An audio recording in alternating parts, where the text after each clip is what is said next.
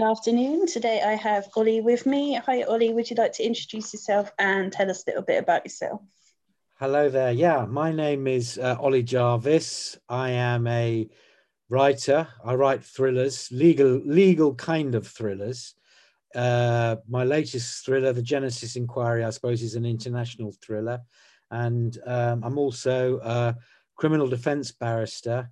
And I've got a website called The Crime Hub. And thank you very much for having me on your show. Can I call it a show? Yeah, that works. And you're very welcome. So did you know that you always wanted to write?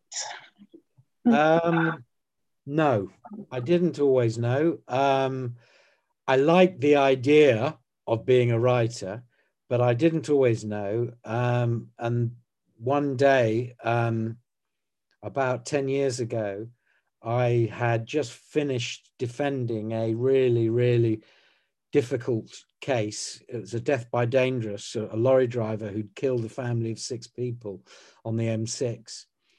And it was very difficult and stressful, as the job is. And I came out after that case, and then I really started thinking about whether I wanted to do something creative, rather than just defending people all the time. And I had done some writing for the BBC many years before, and I thought, you know what, I'm going to try and write a book. And so I sat down and gave myself 5 days. I only had 5 days to see if I could do it. And at the end of that 5 days, I had 12,000 words of a legal thriller. And I thought, yeah. And then the obsession took over, and I had to drop everything so that I could get 80,000 words. And that was how it all started, really. And how many books are you up to now? This is my 4th book. I can't knock them out like my colleagues and competitors, unfortunately, have one a year. I'm trying to get faster, but with so many other competing interests on time, it's really, really difficult. And Genesis took quite a while because there was so much research involved, and that takes a lot of time and travel. That one. You can tell about the research in the Genesis Inquiry because there's just so much stuff. Yeah, it was really difficult having all of this information about history, but remembering at all times it's always the story. It's got to be the story. You can't take over with boring facts. You've got to find a way to weave it into the story. And so you're actually discarding huge amounts of information so that you don't ever sacrifice the characters in the story. And that's the battle, I think, certainly with Genesis. Well, it comes across, and yeah, I still felt like I learned quite a lot, so it's pretty awesome. All right, that's good. That's well. I don't want to give too much away for people that haven't read it, but it comes down to whether you believe. Do you believe in the theory of Genesis? And it's weird. There's a lot of history there that kind of backs it up. Yeah, way more than I realised, and way further back as well, which was really interesting. So, yeah. Yeah, it's strange. Stranger Things. Yeah. This is the next Stranger Things. I hope so. Yeah, that'd be awesome. It'd make a good film, I think, more than because it's more just like impact is so fast. Make a good film. It is fast moving, definitely. Out of all of the books you've written so far, what's the most interesting thing you found researching? Well, with the first 3 books, I think my favorite of the first 3 was Death by Dangerous. But for those books, I didn't have to do any research because I live in the courtroom. That was the great thing. I could just sit down and write them. Didn't have to look anything up. Whereas Genesis, huge amount of reading and traveling to extraordinary places. The denouement in the book, I had to go and see that for myself so that I could write about it. And that was a pretty hairy trip. but I loved every minute of it. And the more and more obsessed I became with this whole theory and linking these things in history, I loved every minute of it. Really did, really did. Yeah, I must admit, I'd love to go see that. Although obviously where it is a bit, but I mean, it just sounds incredible. So yeah, yeah. Yeah. In history, I've always been interested in history, and Stonehenge. Back in the day when I was 18, I'd go to the free festival at Stonehenge before it all got stopped and we had to go to Glastonbury. But I love these stone circles and everything, and I thought Stonehenge was so old and important, but there are a lot of arguably more important, much, much older sites around the world that we don't, because we look at everything from British history. We don't really realize that there's a whole world out there of really important sites. And what sparked off the interest did you have an idea and then that came along after, or did you find out about that first and then build the book around? I kind of had this idea about history swirling around in my head, and I'd done a bit of reading around it. And then my daughter had an interview at Cambridge University, and she asked me to drive her down for the interview, which of course I accepted because I was just grateful to be allowed to have that time with her one-on-one. And so we went down to Cambridge for this sort of weekend interview, and all of these top people at Cambridge, lecturers and everything, were talking about joining the dots and seeing the bigger picture. Students at Cambridge, it's all about learning to see this global view of the world. And for someone who went to a polytechnic, who was incredibly lazy, I was completely in awe of these lecturers. I was like Brody in the book and looking at these incredible colleges. My daughter went to Durham, in fact, but I was hooked, and went back to Cambridge and did more research. And then, you're looking at a street where the apple fell on Newton's head. It's just an incredible place. I thought this is a great place as a core setting for a book and to tie in with all of these historical ideas. Yeah, I must admit, I assume that you must have gone there because the detail is, there's so much detail. Sadly not. Sadly not. I spent a lot of time there writing the book, which was great. But no, I didn't know Cambridge at all until that interview, which wasn't even my interview. That's still pretty cool. I hope your daughter got the appropriate acknowledgement for. She did. She did. And she read your book. She read a very early draft, but they've kind of lived and breathed it. My kids for quite a while, so they know every aspect of it, and and the theory, and we talk endlessly about it. Oh, that's great. Out of all the books you've written so far, do you have a favorite character? I would say Ella Blake in Genesis. I've never written from a female perspective before, and I found that incredibly challenging. And also writing about the relationship between a mother and daughter. And we all know what that's like, and the layers and the complexity of that. I mean, I've seen it, but I've not lived it. And so I really enjoyed that. And also having a really, really incredible, strong female legal character, because it's not actually that usual when you read a lot of these thrillers. It tends to be male lawyers. And I wanted to do something really different. And I think she's an incredible character and very real to me. She's the kind of barrister that I come across every day, competing interests of work, family, relationships, juggling it all, and just trying to survive. Would you consider bringing her back for another book? I would. I would. I was having this conversation actually with Hobeck only the other day, because I was doing a podcast with them, and one thing I realized about Genesis was that when I finished the book, I'd written this book about camper vans. And I realized that I had this deep desire to have a camper van of my own. So I've just bought this old van, which I'm now converting.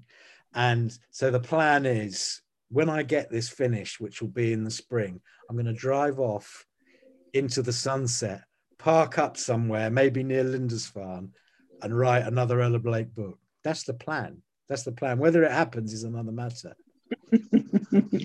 Fabulous.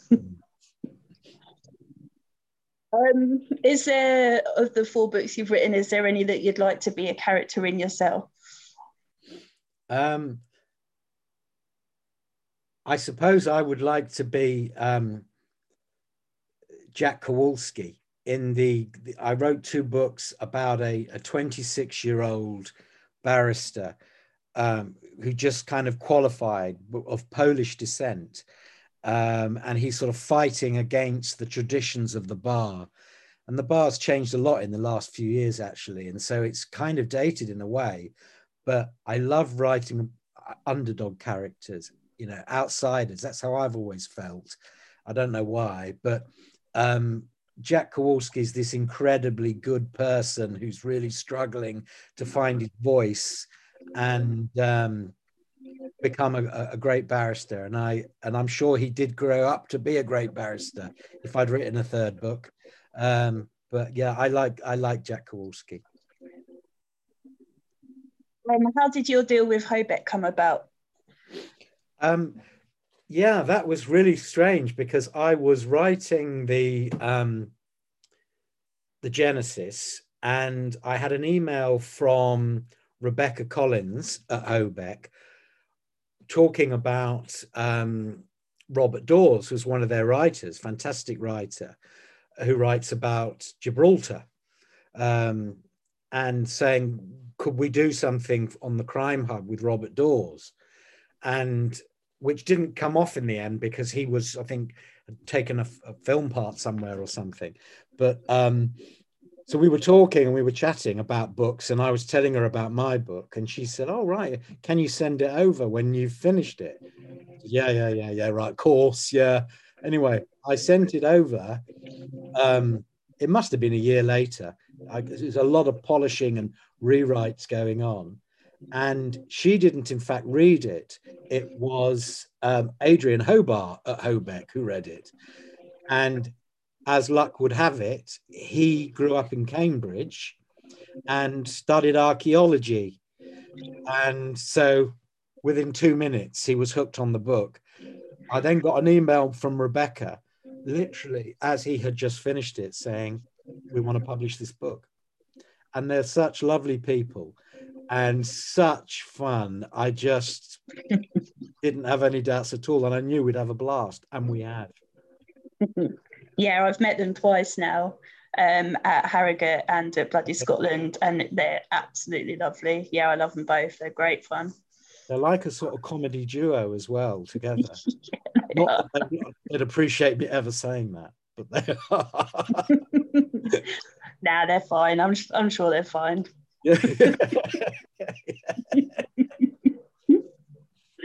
Yeah, bless them. What's been your favourite moment so far since you started writing? Oh, wow. I think, well, when you see the reviews, I mean, it's impossible to say one moment on reading one review, but there's this terrible nervous tension when you're waiting for a book to come out and you don't know how it's going to be received. And then the very first reviews comes out, like your review. And, you know, with this book, it's difficult to put this exactly in one genre, to say it's crime fiction or it's legal thriller or mystery or whatever it is, and slightly almost sci-fi. And I was really worried that people weren't going to get this. So when I started seeing the reviews that people liked the book, which was outside my comfort zone, that was probably my best moment in writing so far, I would say. And what's your biggest dream? My biggest dream is for Warner Brothers to ring me tomorrow and say, we'd like to pay $1 million for the film rights for the Genesis Inquiry. And we'd also like you to come to LA. We'll fly you first class and we'll pay you $5,000 a day as an on-set advisor while we're making the movie. And we'll put you up in the Beverly Hills, Wilshire. That's the dream. Yeah, fair enough. Your stablemate, Mr. Harry Fisher, said that you had links to Stephen Fry. Well, he gave me a very, very generous review of the book. That's right. But I worked with him on the Crime Hub because I really believe in audio, like Radio 4. There's nothing like Radio 4, but those kind of short audio dramas finding their way online. And so I made some 15-minute original shorts with some incredible writers, Anne Cleves and lots of Sam Blake, and Giles Brandreth wrote a brilliant sort of Victorian Sherlock Holmesy little murder short, and Stephen Fry could be persuaded to narrate it. Couldn't believe it, but he did. And he went into a studio in LA and we did it all over there. And so that's how I met Stephen. And what an incredibly kind, generous person he is. And, making time for anybody, and however small, he's just an absolute delight, I have to say. Not a lot of people like that in the world. But he's no.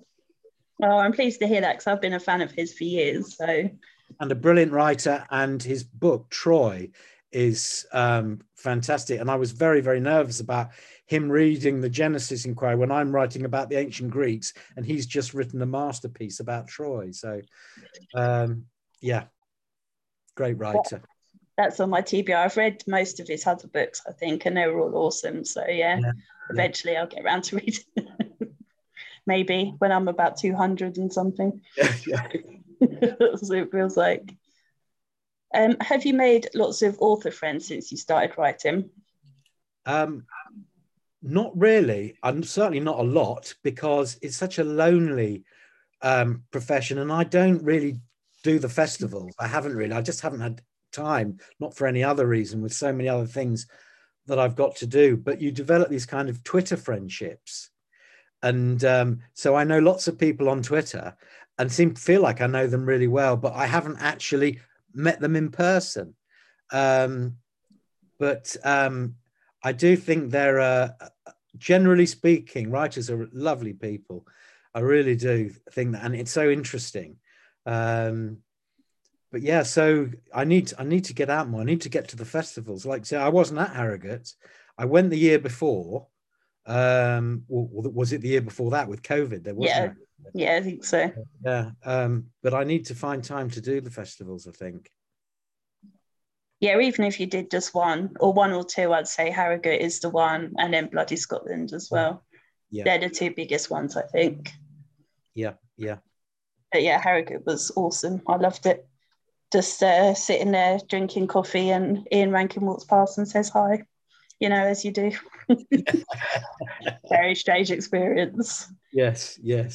And watching Rebecca and Adrian try and give their mugs to all these massive authors was quite funny. Of course, yeah. And they went all shy, would you believe? Both of them were really shy. And I'm sure if you know them like I do, you know that they're not shy people, especially Adrian and the job he's done in the past. Yeah. But yeah, they both went all shy. Bless them. When you're editing, what's your most overused word or phrase? Turn. Turn, turn. Oh, turned ahead, turned back, turned off, turned up.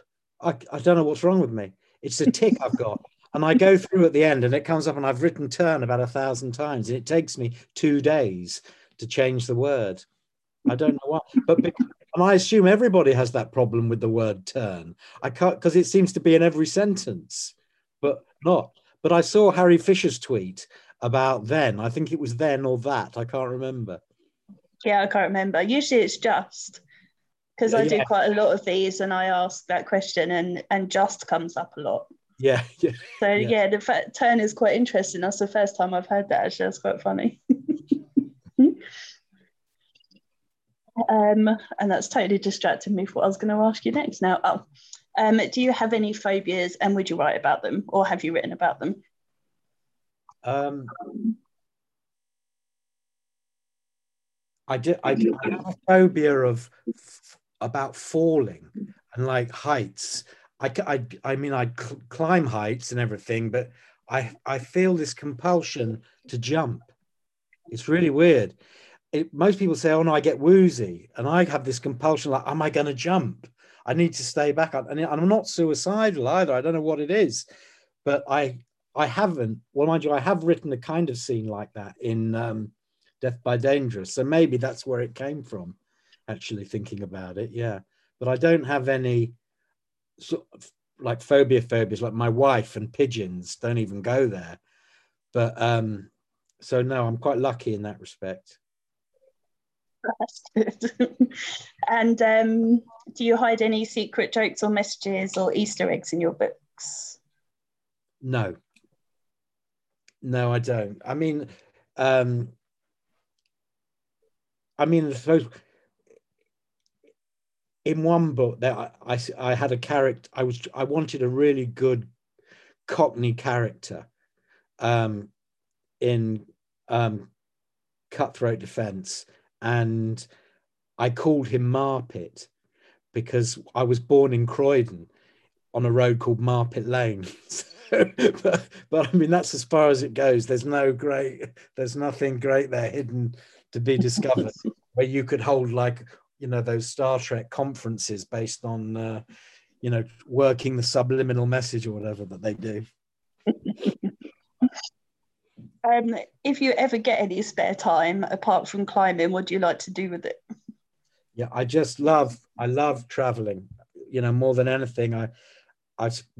Before I settled down at the bar, I did a lot of traveling and working abroad in Paris and in Southeast Asia. And I still try and travel a lot. And hopefully with the van, when it's all singing and dancing, I'm on my way.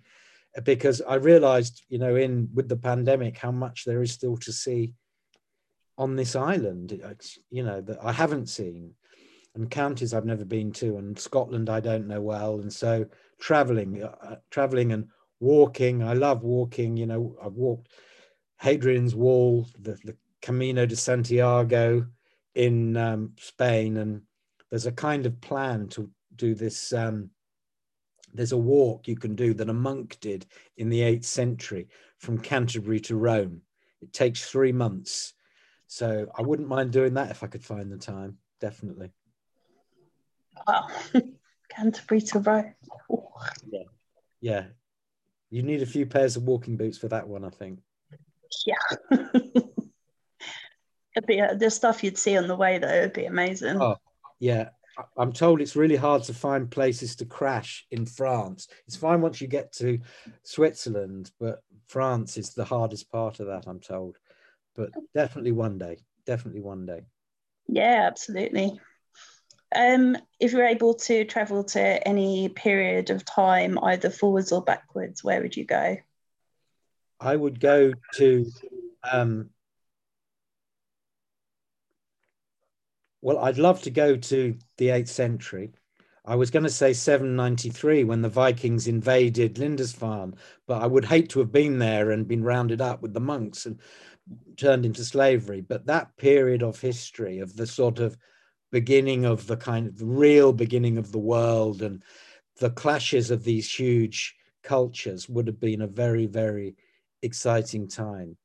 But then I also read that they all had tapeworms and terrible intestinal problems and everything else. So it wouldn't have been a party, but it would have been pretty interesting.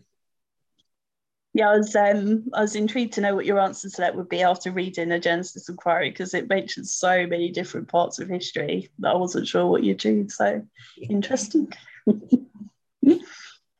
And if you're able to spend a day with any author, dead or alive, who would you like to spend a day with? Wow. Wow. That is a big question. God, I need some time on that one. I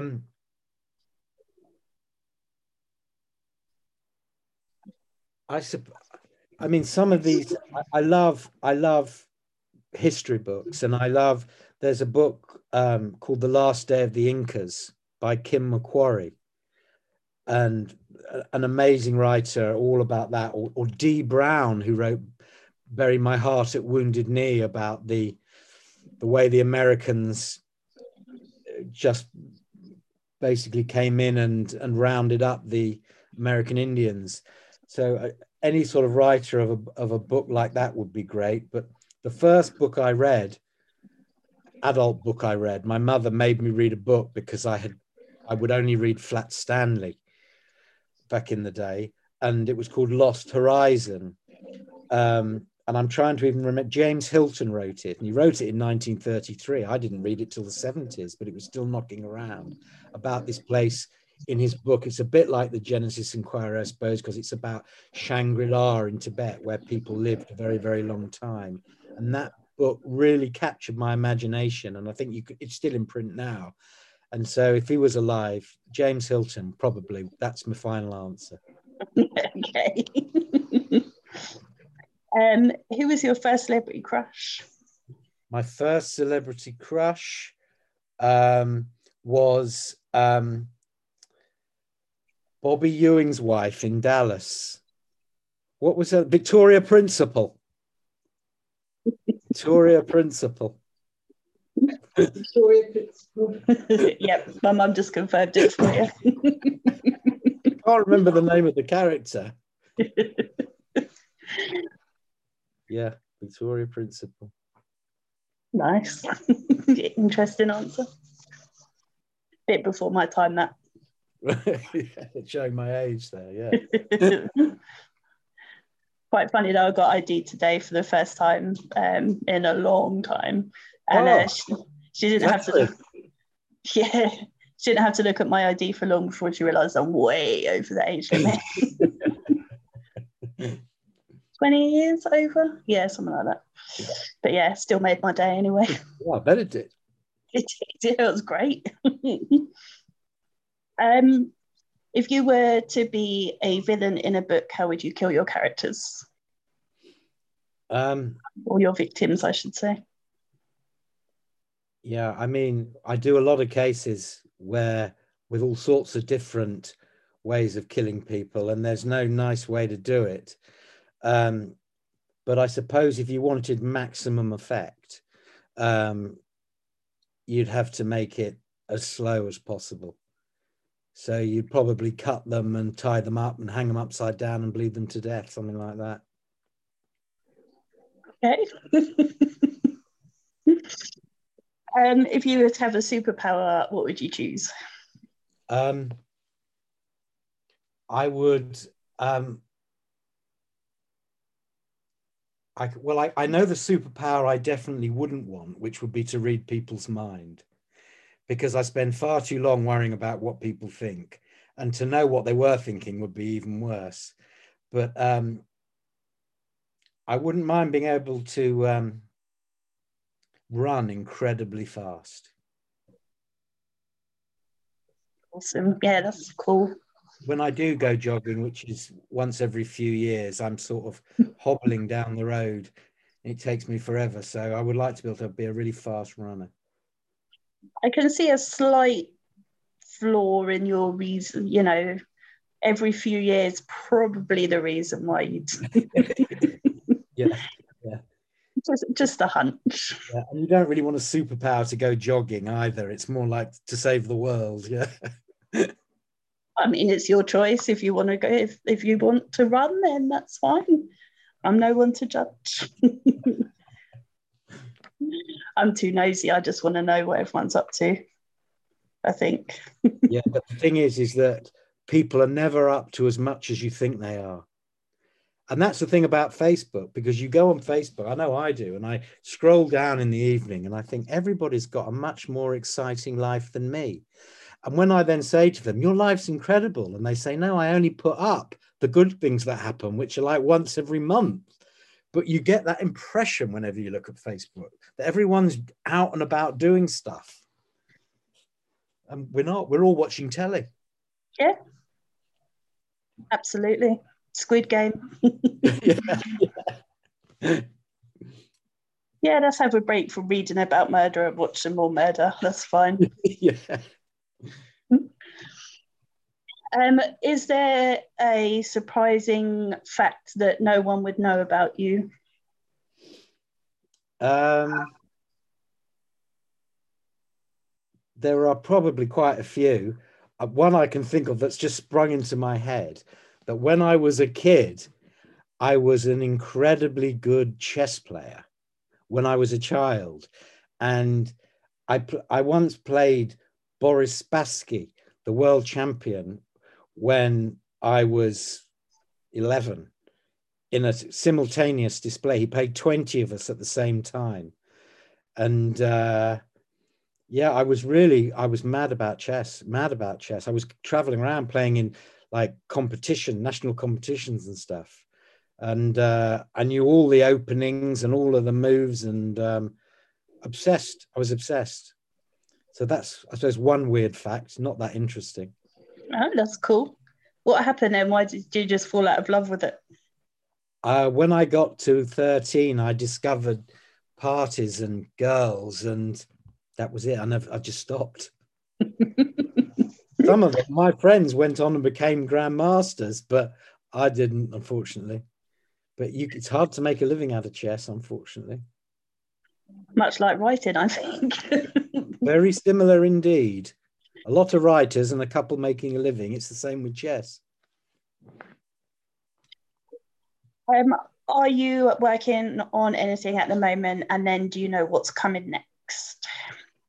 I've got a few ideas running around in my head, and but I'm just kind of making a final decision in my head about whether I'm going to write another Ella Blake.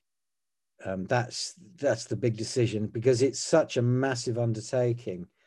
And if I do, with which characters?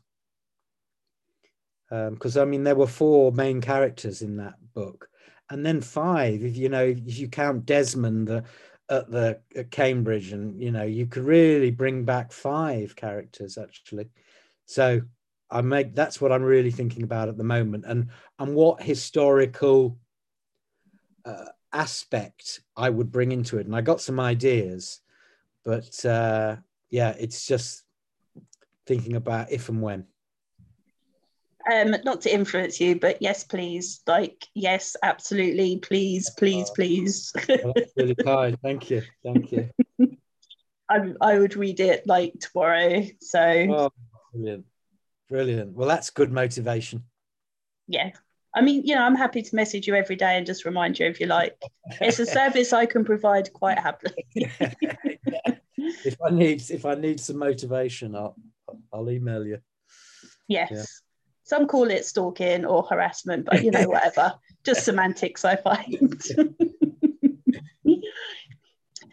Well, you may be pleased to know that I don't have any more questions for you, unless you think there's anything that I haven't asked you that you wish to share with us. No, not at all. And thank you very, very much for having me on. I really appreciate it. It's been brilliant.